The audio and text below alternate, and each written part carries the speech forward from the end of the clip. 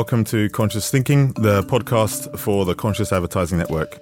I'm your host, S.A. Davies, Chief Operating Officer across EMEA for Dentsu Creative. Today I'm joined by Jake Dubbins, founder of the Conscious Advertising Network, Anna Lungley, Chief Sustainability Officer for Dentsu International, Susie Rook, Head of Group and Brand Design at SSE PLC, and Stephen Woodford, CEO of the Advertising Association.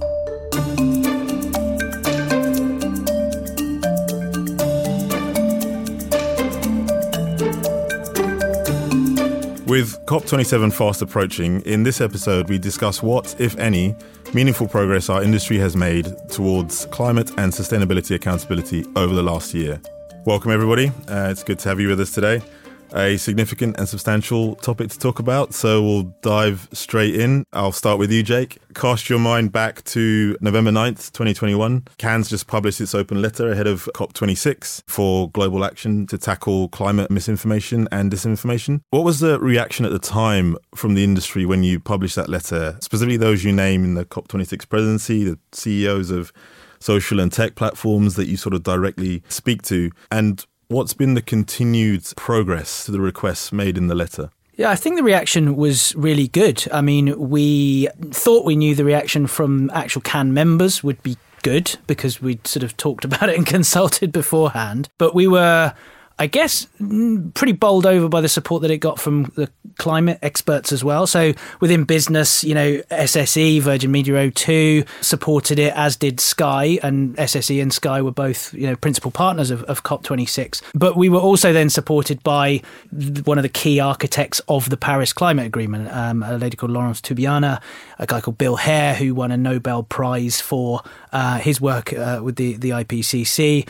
We also then got support of cultural figures like Massive Attack and so on. So all of those different groups. So what we've always tried to do with the Conscious Advertising Network is build a big tent. So we delivered on that with the letter. So it was very well received. And again, just to kind of, I guess, ground it in the context, with Laurence Toubiana supporting it, obviously the Paris Climate Agreement says that we need to aim for 1.5 to 2 degrees of warming.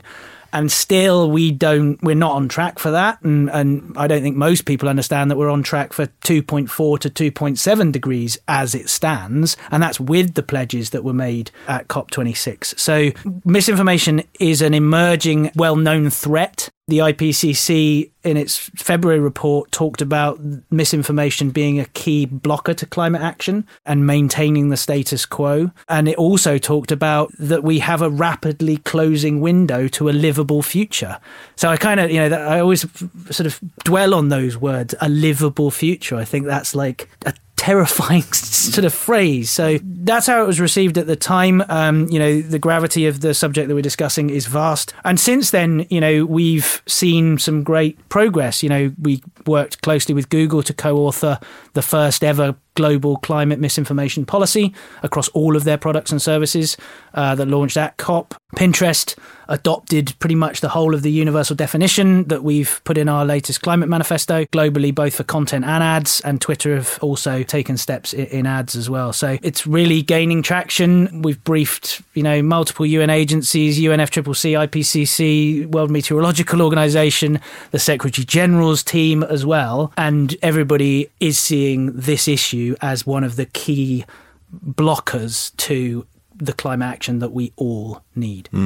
Yeah, I think, you're so right in what you're saying, that it needs the partnership of civil society, public office, public institutions, as well as the private sector. That was one of the things that really stood out for me on COP26, to sort of tackle this challenge, as you say, as within the Cannes Manifesto. It's a defining issue of our times, and battling misinformation, but also education actually about how far on or off track we are to sort of addressing that. And, Stephen, I know with Ad Net Zero and the Advertising Association, one of the driving initiatives behind that is to help build behaviour change and drive education around how we become more climate conscious and more sustainable in what we make and how we make it. Now, again, going back to, say, a livable situation and it being a defining issue of our times, with many of the recent challenges that we've seen, we have seen national involvement and national resources dedicated toward that advertising that drive behavior change or, battle misinformation. We saw it recently with vaccine hesitancy. Do you think that we should be seeing more at a national level, more involvement from governments to support advertising campaigns in the industry to battle information with dedicated resources? Or is this really primarily always the responsibility of our industry and those within the private sector, given our relationship with consumption that is part of the root causes of environmental impact? And I think first and foremost, we have to get our own house in order. Mm-hmm. Just calling for, if you like, government action, if we weren't taking action, I think would be almost like an abrogation of our responsibility. And I think whenever you read anything about what a business or any entity should do in the face of challenge, first of all, get your own house in order. Make sure what you are doing, what you need to do in your business or in your life or if you're in whatever sort of organisation you are. The start point for Add Net Zero was really about get our house in order. And we got to that not in the initial discussion. We were initially talking about, if you like, the messaging and the content of the advertising. But we soon realised that actually there's a sort of hypocrisy, if you like, in terms of just saying to the advertisers, get your house in order, when our ecosystem also needs to get its house in order. And we don't know what the carbon footprint of the global advertising industry is, but the number that we estimate is between 50 and 60 million tonnes. So if you think about the end-to-end journey of creating, making, placing, distributing advertising, let's say it's in that order of magnitude. We may be out by 10, 20 million, but it's that's a big number. There are plenty of businesses in our industry that have gone from whatever their footprint was, reduced it by 80, 90% by just taking action and really addressing all the issues in their supply chains. And most of the big businesses in our industry have also set their own objectives, their own pathways to net zero for their operations. So we can see that there is a big desire to get our house in order. Add Net Zero started in the UK. We announced in Cannes, a different Cannes, the other one in south of France, in the summer with support companies like Dentsu, that we're going to extend that programme globally. So we've got currently 10 businesses that have joined that programme. So all of the big 6 agency holding companies, Google, Meta, Unilever and Sky. We're talking to another 8 or 9 companies about joining that. Hopefully we'll have around about 20 global organisations in our industry that are committed to getting our house in order globally. And if you think about the UK is 5% of global ad spend, the US is 40%.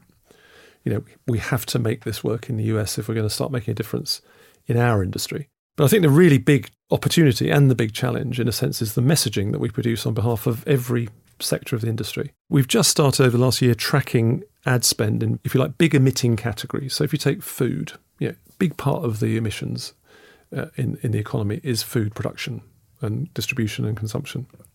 In fact, I heard yesterday that food waste alone, if it were a country, would be the 3rd biggest country in terms of emissions, which is why things like Oddbox and all these things to reuse food that would have been chucked away are so good. So we've looked at those categories and looked at the growing spend in those categories that is supporting low carbon, no carbon alternatives. And a really good example, and I think the car industry is probably the industry that's going through the most rapid transition. So, obviously transport is I think the biggest single category of emissions in terms of consumption. I think it's around about 20%, of which personal transport through cars is a big part of. The ad spend on car advertising in 2022 in the UK will be 70% for EVs and hybrids.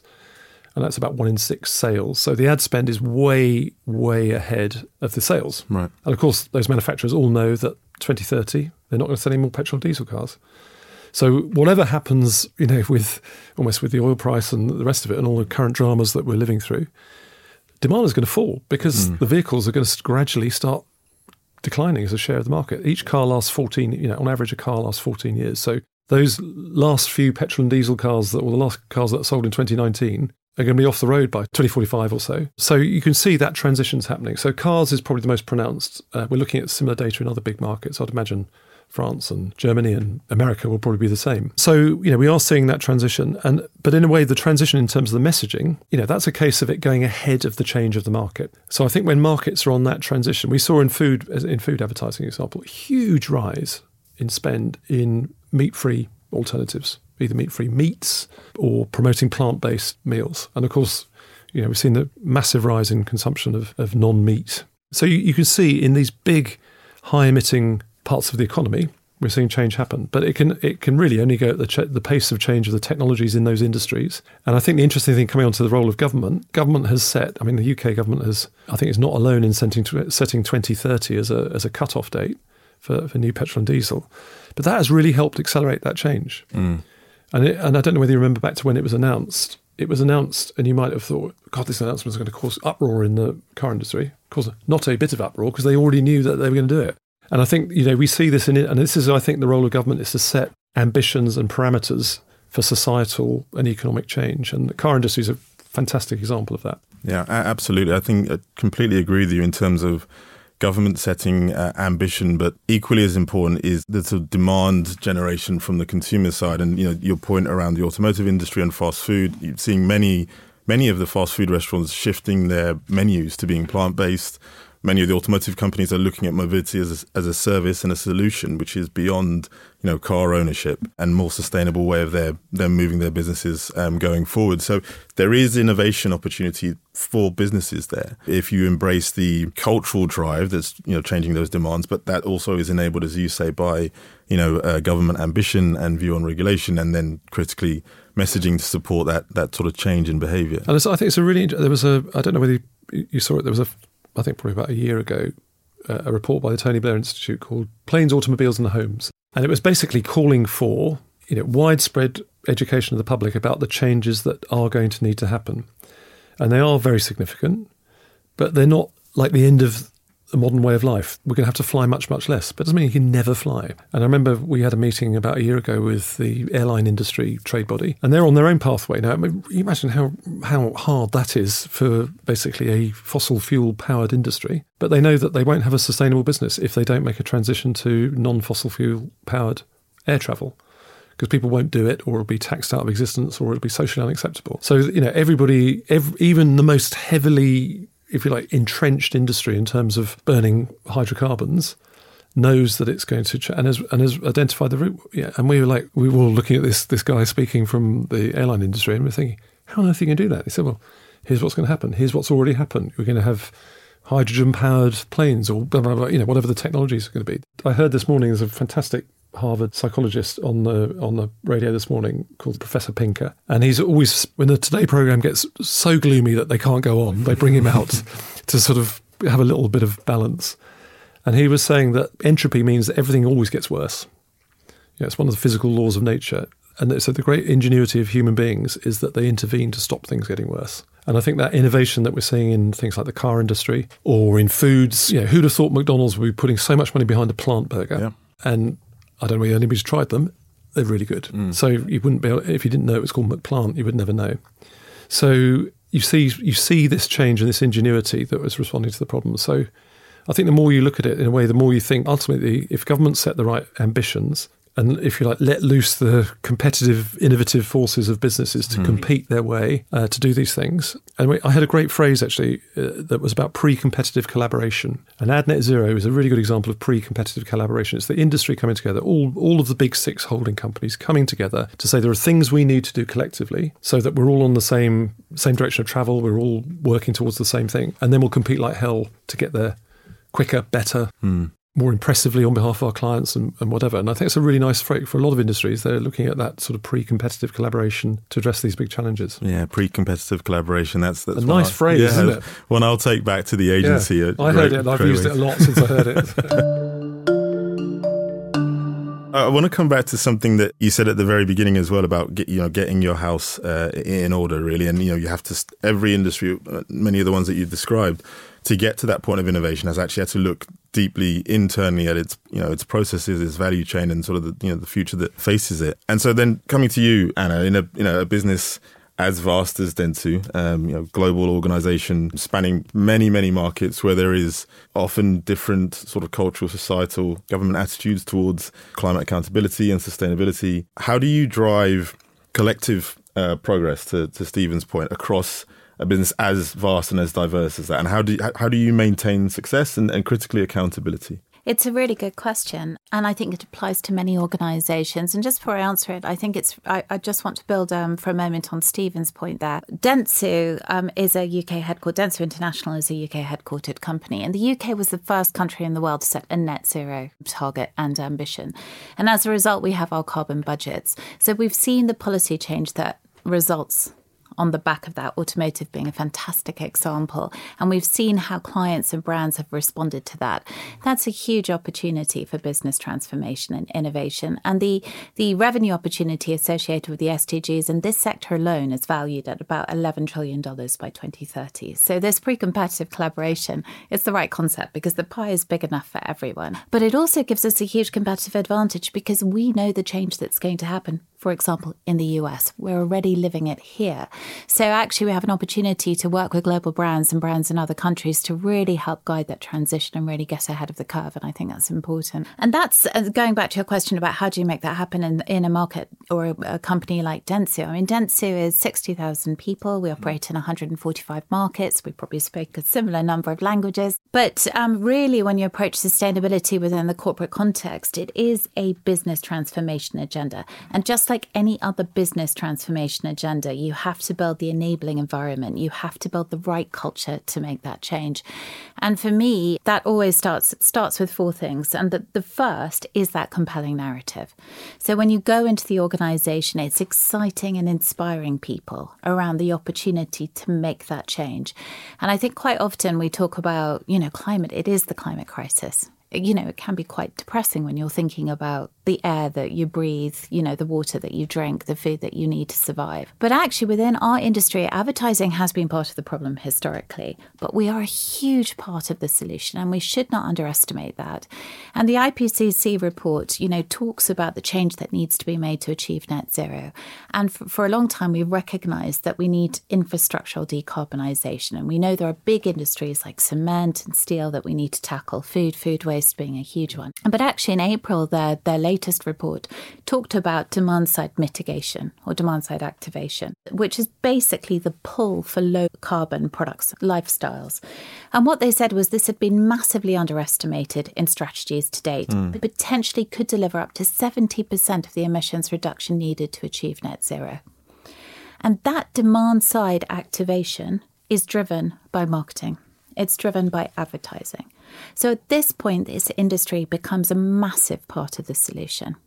And I think that's a huge opportunity. And for us driving that change in Dentsu, it's helping people to understand that actually, if you are creative, if you are innovative, if you really want to be part of the solution, then this is actually the sweet spot and the perfect place to be.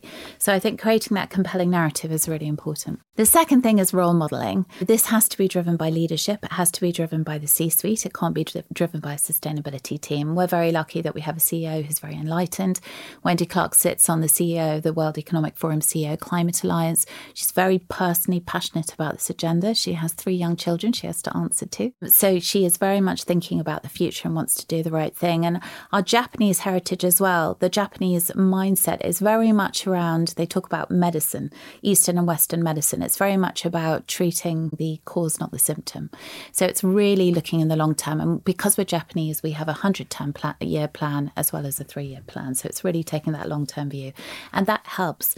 So, having an enlightened leadership driven from the C-suite is really, really important. And the third thing is skills. And I know the manifesto talks about this. I can't underestimate this enough. Your board, your executive teams have to be climate competent. Your people have to be climate competent.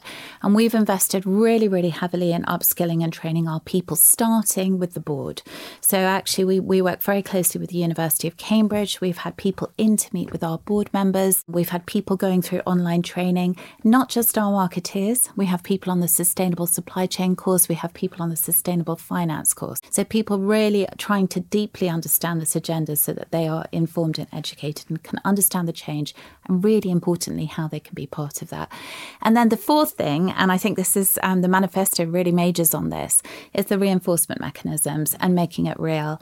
So I think I've seen faster movement within Dentsu since we tied our executive bonuses to ESG. I can strongly recommend it. But we've also tied £500 million of revolving credit as well. So long-term financing against metrics related to decarbonisation, against Scope 1 and 2 and Scope 3, but also gender equality as well. We have an ethics and compliance gateway.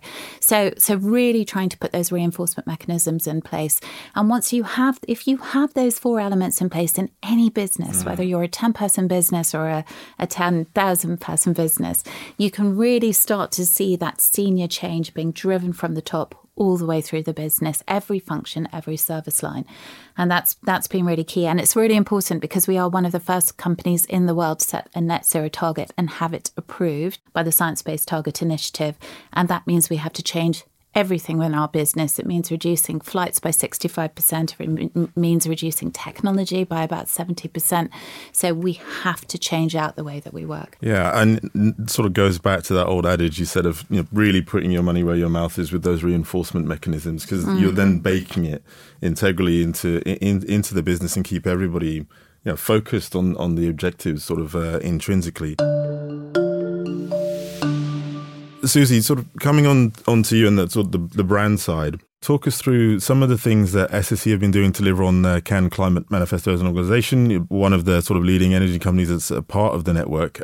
How are you working in partnership with your agencies, and what are some of the initiatives you've been driving as a business to deliver on the Climate Change Manifesto? Yeah, so I think brands have a really important role to play in this. And obviously, we work very closely with Cannes for the last couple of years, have learned huge amounts that us and our marketing teams had not sort of thought about before. But we also work really collaboratively with our agencies, and what Stephen and Anna were saying about working in collaboration is really, really important. To get everybody's house in order. And that might just be very practical steps about sitting down and saying, we've got a shoot coming up. Do we need to travel? Does everybody need to travel? Could we actually reuse what we ran last year, or other materials out there so we don't actually even need to do the shoot, through to like making sure that you're going to offset your carbon emissions, to much bigger things. So, we have lots of different businesses that sit within SSE. So I'm working with different marketing teams to sort of talk to them about the work that Conscious Advertising Networks does, to really think about their advertising practices. And that could be anything from, are they thinking about the person in their ad? Are they riding around on a bicycle, or are they driving a diesel car? Then you think about things like that, but also look at some of the tools, particularly from the Climate Manifesto. And if you go into the Conscious Advertising Network website and sort of look at the Sustainability Climate Manifesto, there's some really great tips and tools that you can be sharing with your teams internally, things that they can be doing. Some of the things that SSE have done is last year, obviously in the run up to COP27, we wanted to engage our employees much more in what was going on. They couldn't all be there, but we wanted them to feel part of it. And we partnered with the Supply Chain Sustainability School, and they ran a climate academy for us. And it was 6 sessions that employees could dial in, listen to, and learn more about sustainability. Even though we're quite a sustainable organisation in terms of the product that we have, there's still a lot of work to do with employees to make them to understand, what they can do about it. So we've got quite a lot of partnerships like that. SSE are part of the Race to Net Zero, which is obviously a UN-backed sort of campaign to sort of take action to reduce emissions, and are held accountable to science-based targets, like Anna was saying. So there's quite a lot of work internally. And then just in the last 2 years, I've really sat down with our media and creative agencies. We just did a creative agency pitch last year and made sure in the RFP that sustainability was an important part of anybody winning that business, that they supported what we wanted to do with Conscious Advertising Network. And we really scrutinised their sustainability credentials and whether they were serious, because a lot of people could talk about it, but actually you need to put your money where your mouth is and show what you're doing about it. And since we've taken on board that agency, which was Iris, we've had several meetings with them and worked out, what are they doing? What are we doing? What can we do better together to be a lot more climate conscious? And I guess the thing I would say is there's a long way to go. It's like there's so much you could do. It can feel quite overwhelming, but actually even just small steps are really important. And just having those conversations with your agencies. I sat down with my media agency and said, we need to look at our brand safety block lists. What does that even mean? And what do we have? And actually it was a really interesting exercise. They say, quite often clients don't even bother to ask. But you could be, for example, excluding words like climate in your brand safety, or things that you want to make sure actually you are advertising and promoting. So there's very basic things that you can do. I guess the other thing that SSE has done, we don't have huge budgets. We don't spend huge budgets on advertising, but when we do advertising, we think about it very carefully. We make sure that we are advertising and funding quality journalism, making sure that where our advertising is going, it's not going to hopefully fund misinformation, disinformation. So it's just working through very carefully your sort of media strategy and planning. Yeah, I mean, it's a really that theme of collaboration again, and what it can lead to in terms of sort of innovation and partnership obviously keeps coming through. And Jay, I know in previous discussions, as Susie just mentioned, that bit around getting back to quality in media planning, and you've got some particularly strong views around that, and how it's a central part of conscious advertising in and of itself. Yeah, I mean, within the Conscious Advertising Network, the mission is to both break the economic model of advertising funding, polarizing content that devises genuine hate speech or incitement to violence. In the case of, NGOs that we're talking to in India, actual genocidal, content in India, for example. So it's confronting that. And so therefore, in this context, confronting advertising funding outright climate misinformation. And we define and worked with 20 climate or NGOs and disinformation experts to put together this unified definition that was in the open letter that has 3 areas, outright denial, which doesn't exist, it's a hoax and it's not caused by humans, cherry picking, this glacier is not retreating, so therefore there is no climate change, and also false solutions, that somehow digging loads more oil is going to solve this problem, so there's 3 aspects to that. If we let our advertising go across 40, 50, 60, 70,000 websites that we don't know where that is, we've got so much evidence across the open web, across social platforms, and also in some broadcast and more mainstream media of that advertising funding outright denial. Recently we had a well-known newspaper talking about, or an opinion piece, we can disagree with opinion pieces, but if it says there is no evidence to suggest that the climate has changed beyond historical fluctuations, that is outright denial. So it's about going back to good old media planning, understanding what you want your brand to sit next to. It's not just the context and investing in quality media, and quality media can be something that has only 10,000 unique users a month, for example. That can still be quality. It's not necessarily size. But also that what are you funding? And NewsGuard and Comscore did a piece of research saying that 2.6 billion is being sent from big brands to misinformation websites, and Global Disinformation Index also do a lot of studies, and it's millions and millions and millions and millions of pounds. So the economic model that we're trying to confront, where made for advertising sites, misinformation sites, and certainly with our other manifestos, sites that incite violence, it's an economic model where our money is funding that stuff. Yeah, it's sort of fueled and funded, and coming back to that point of consciously thinking about what it is that you are either directly or indirectly funding. Exactly. And one of the things that we're working hard on is problem definition and collaborating with experts in the field to better define and use. The precision of language is so important, because if you ask multiple people, what do you mean by climate misinformation? And we've asked all of the platforms, you'll get a different answer.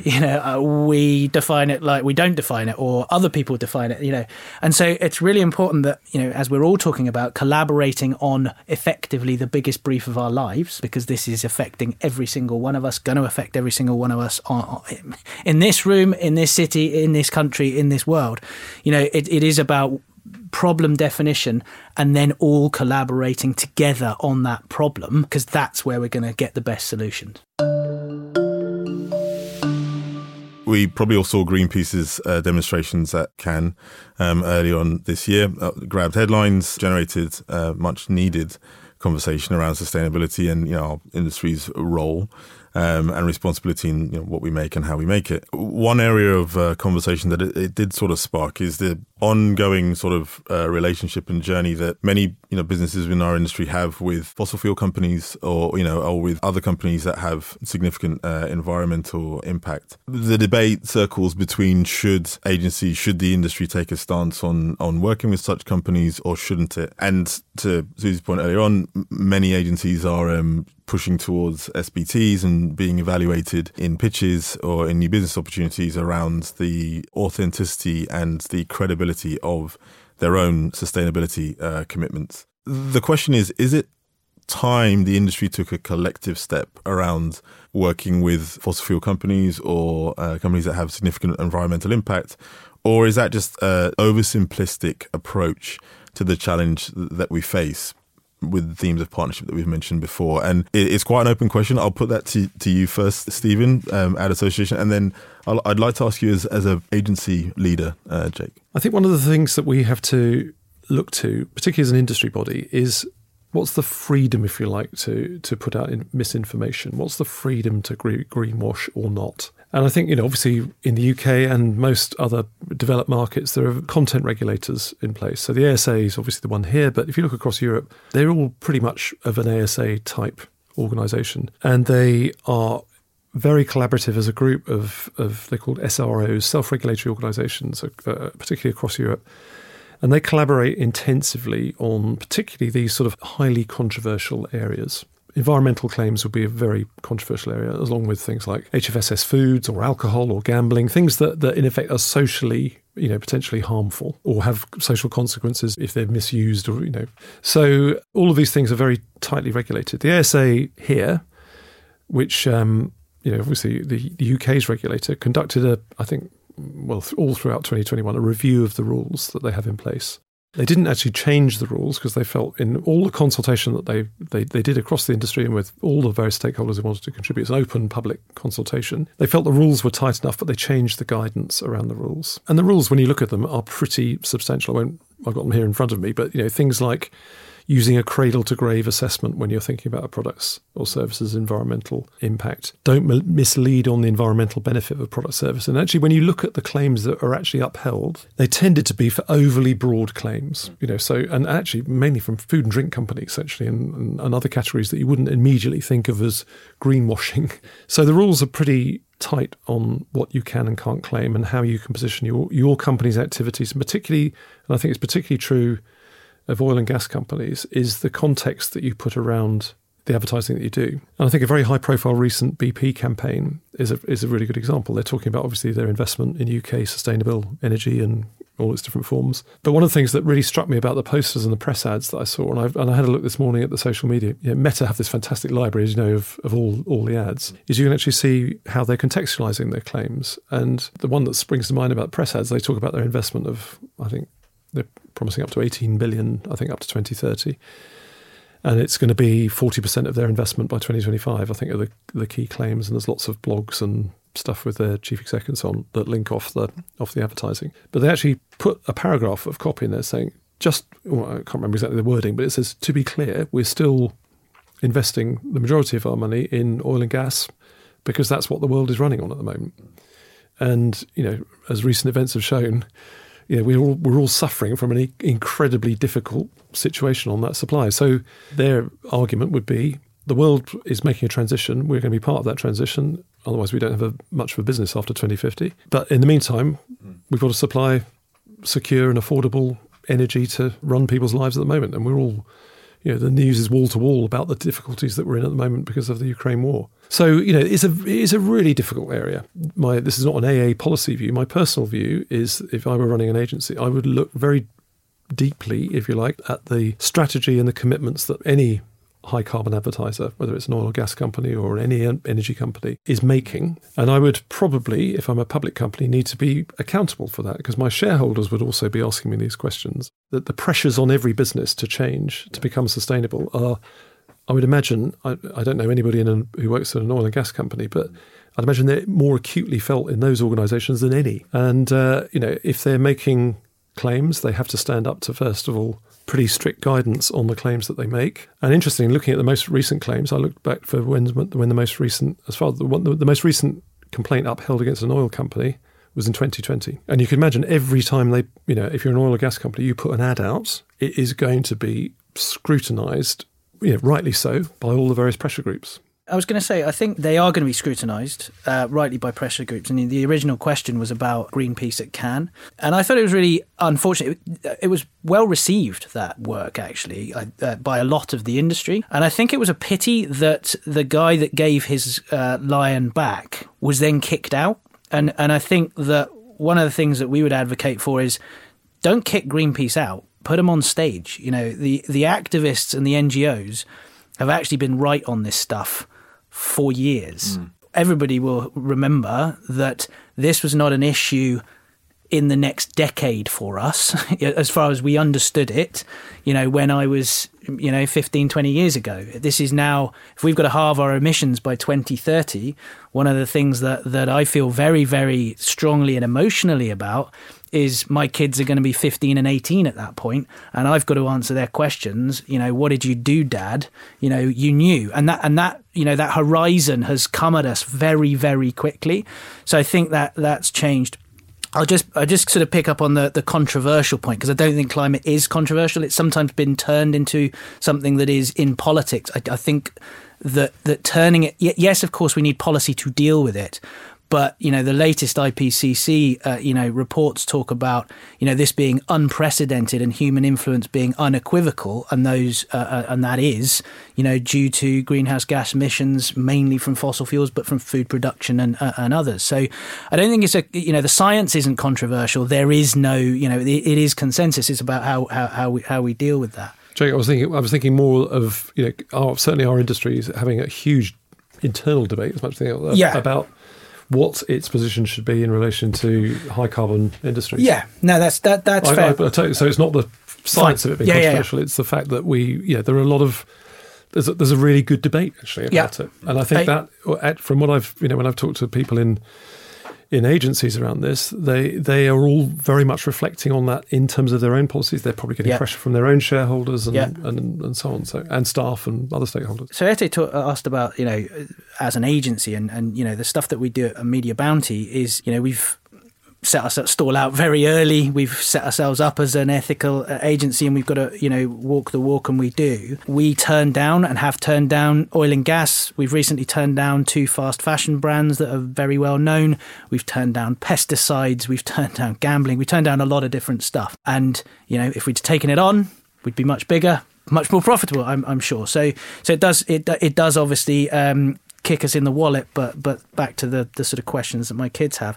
I think hopefully another kind of phrase is we treat it sort of with radical pragmatism. When we turn these businesses down, we do ask, what are your plans to align to the Paris Climate Agreement? And if they say, look over there, then we won't touch them with a barge pole. I'm very much a believer that there's plenty of other organisations looking at historical problems. You may have seen, the Big Oil versus the World documentary on the BBC, which is well worth watching.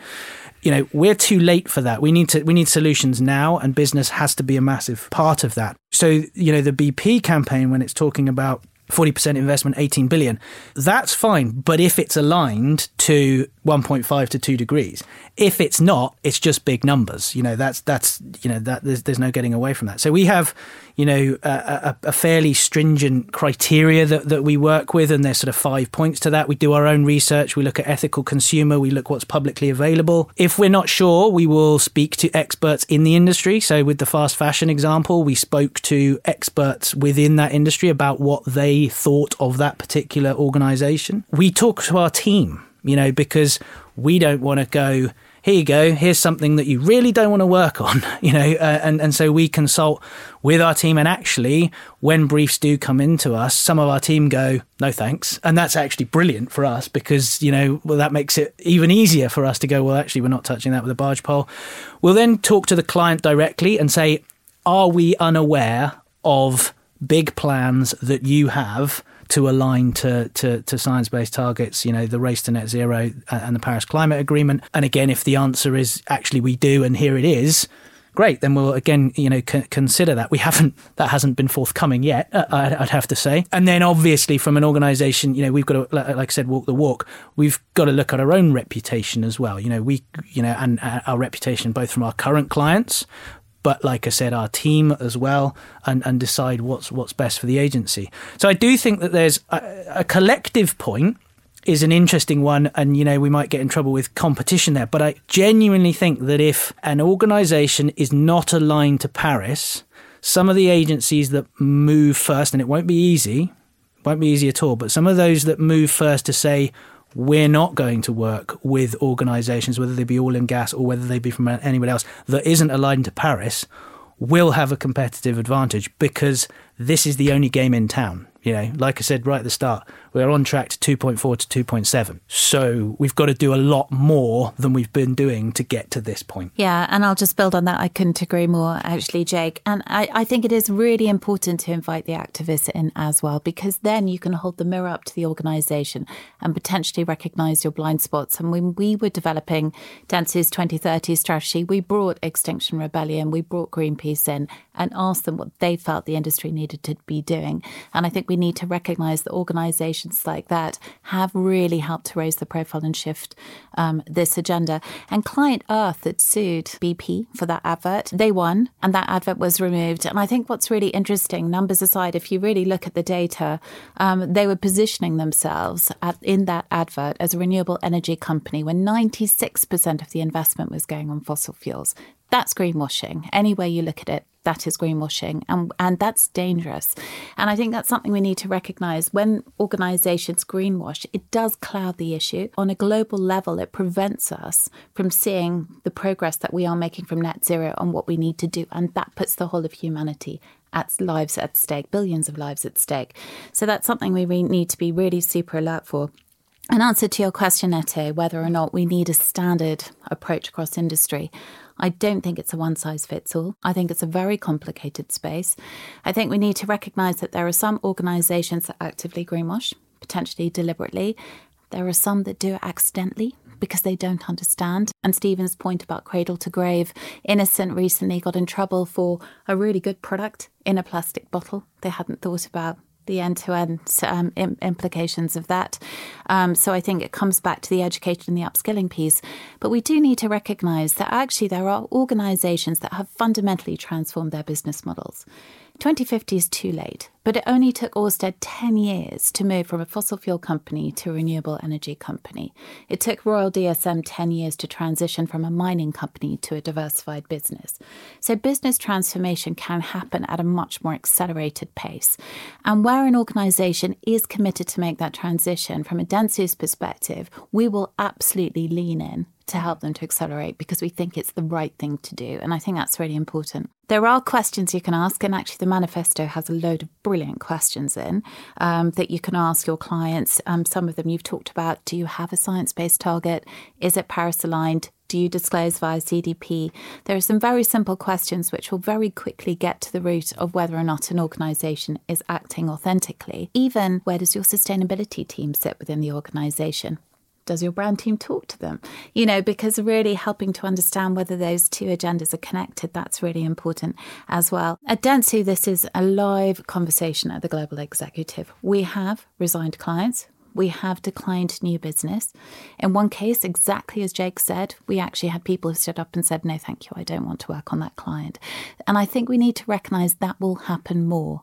The next generation, we are in the middle of a talent war and people want to work for purpose-led organisations and they will choose to go to ethical media organisations because they will want to work on the solutions. So I think that's something we're very, very aware of. And we also need to recognise this is complex. And we talk about, as an exec team, we talk about the importance of flexing our ethical muscle. We need to look at the social and environmental implications. We also need to look at the commercial implications. Because as Jake says, it does come at a cost if you walk away from business. And you need to be able to prepare to do that. You need to be comfortable that's the right thing. And you need to be aligned as a team as well when you do that. So I don't think there's a one size fits all. But I do think it's, to quote the front page of the manifesto, it's time to pick a side.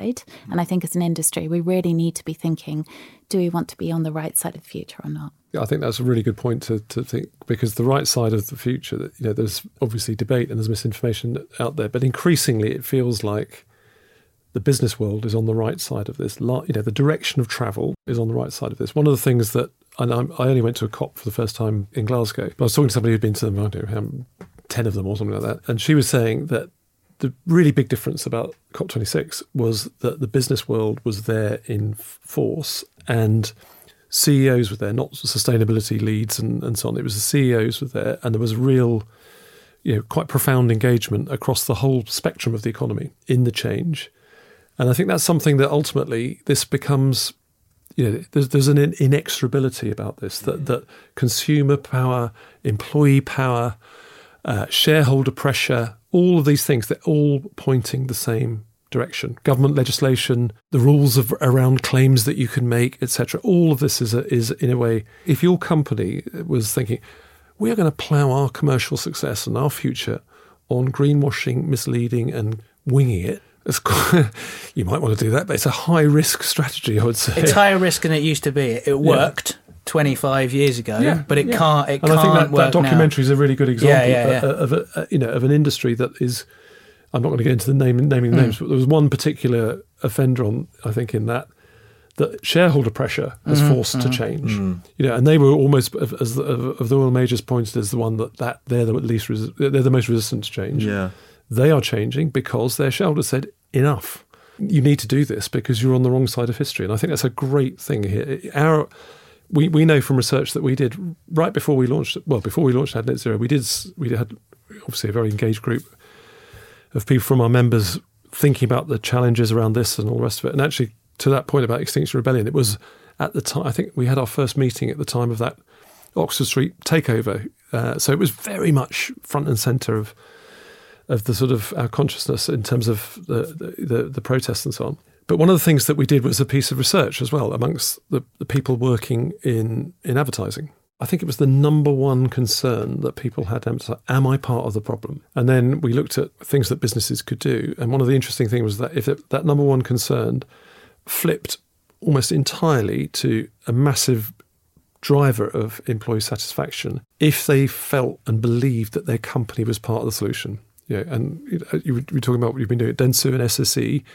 I'd imagine if, communicated back, that makes your employees proud to work for your organisations because they know, well, whatever they're doing over there, we are on the right side of history here. And I think it's an incredibly important point. I want to sort of touch on that point. As you mentioned, the sort of necessity, like the commercial imperative that's been driven by shareholders, by consumers, but most importantly also by employees, right? And that employee drive and activation and just engagement with the necessary business transformation and change. And you talked on it slightly earlier, Susie, and it'd be good to hear a bit more from your point of view around that employee groundswell and engagement. As you've been going through this transformation as a business and sort of delivering on the manifesto. Yeah, we've SSE's probably got about 12,000 employees, and it's quite interesting, actually. They are very proud to work for SSE, but some of them don't actually feel like they're necessarily playing their part in net zero. They're just doing their job. So it's actually, we're reaching out to them and saying, you're playing a huge part in net zero, and to galvanise them because, they might move to a different company, but we want them to take that enthusiasm and that commitment to net zero. And that even if you're sat in the office looking at finances, you're still playing a massive part in getting to net zero. So I think it's really important to continue be engaging your employees and make them realise the difference they can make. We look at diversity and diversity of thought, and actually we welcome that and try and encourage people to come in and work for us because we know we're going to need that to get to net zero. We can't just rely on what we've already got. So I think employee engagement is really important. And it's interesting because, there are a lot of people, for example, that are coming from oil and gas industries and are now having to convert into renewable energy. And, we need to support them in that sort of transition over the sort of just transition, we call it, but into more renewable energy. And it's working with, people in our company, but also sort of attracting new talent and getting them to come and work for us is really important, and showing them the importance of what we all need to do. But yeah, I would say, once I personally, I absolutely love working for SSE. It's got an amazing purpose, and what they're trying to do is incredible, and it's really, really tough. But and I think that sort of filters, if that you can get your employees thinking about that and what role they have to play in getting to net zero, that's part of the success, really. Yeah, we're seeing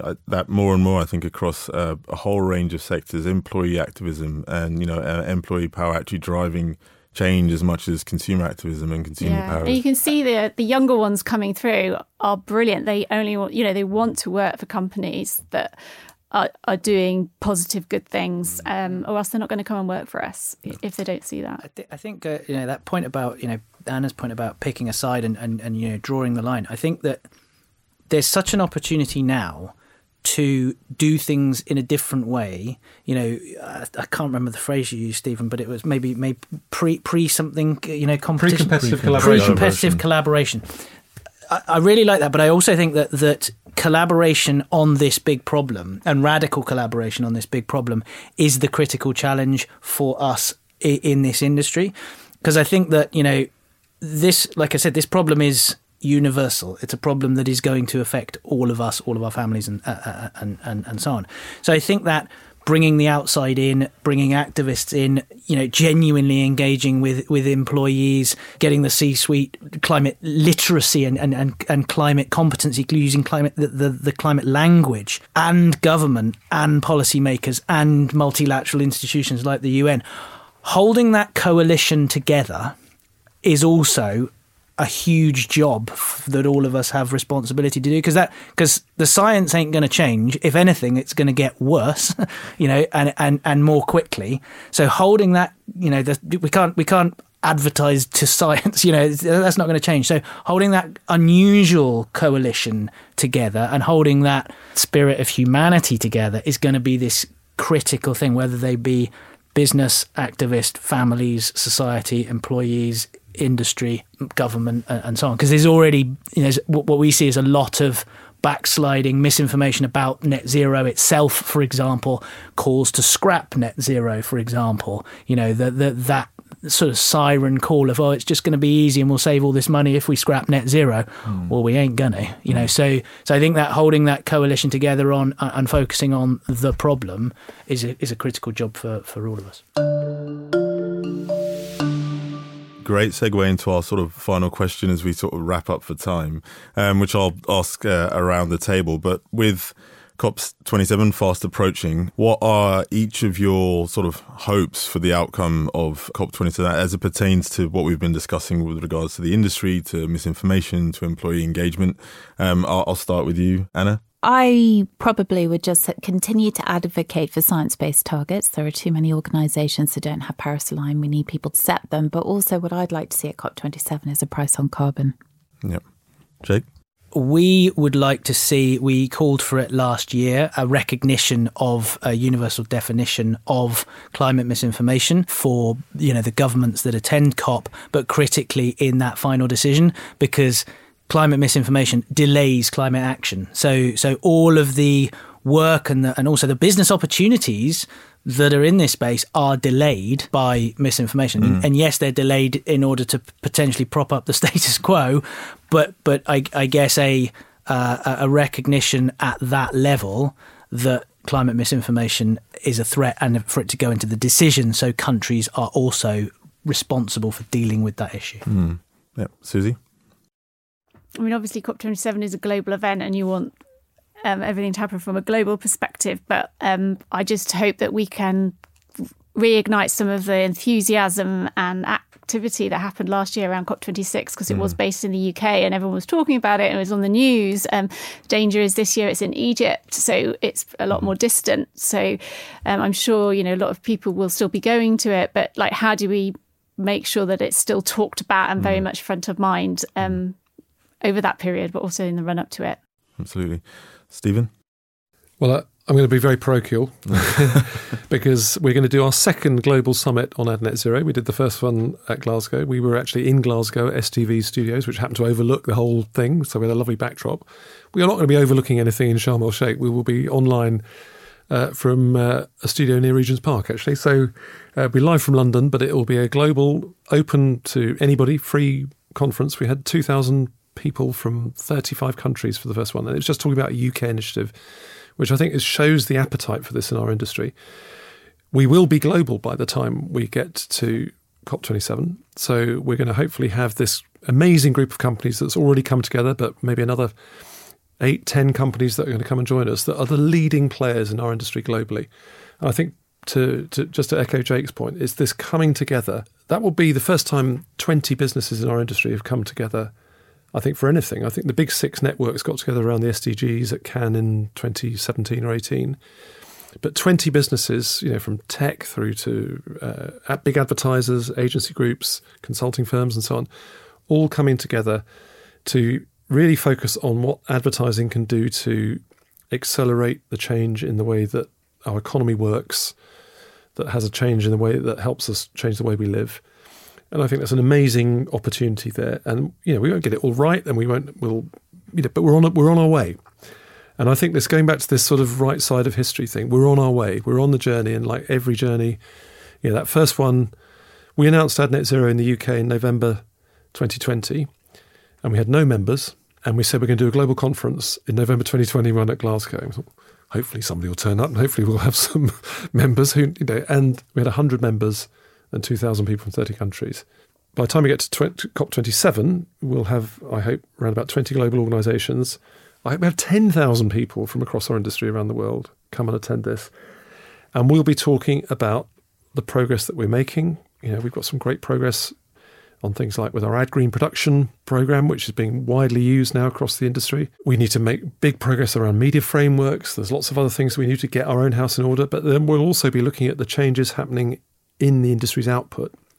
And in fact, in October, we will have had the first campaign Ad Net Zero Awards. So the first awards in our industry that are entirely about sustainability. All awards, I think, are all about, in effect, celebrating excellence and showcasing best practice. And so that will, I think, hopefully give us some great case histories and things to look at that point the direction for the future. So I'm much more focused on our little program that's becoming a big global program. So that's a really exciting thing for us. Yeah, but it's essential to what you're saying. I guess the key thing that I've taken away from this brilliant discussion is how collaboration is so central to tackling what really is the defining challenge of our era and of our generation. So thank you to our guests, Jake Dubbins, Anna Longley, Stephen Woodford and Susie Rook. Also, thank you to our Dentsu creative editorial and production teams who are powering this whole series. The Nerve Music Library for our soundtrack, and to all of you for listening. If you've enjoyed this conversation, you can find lots more like it by subscribing to the series wherever you get your podcasts. To learn more, go to consciousadnetwork.com/podcast.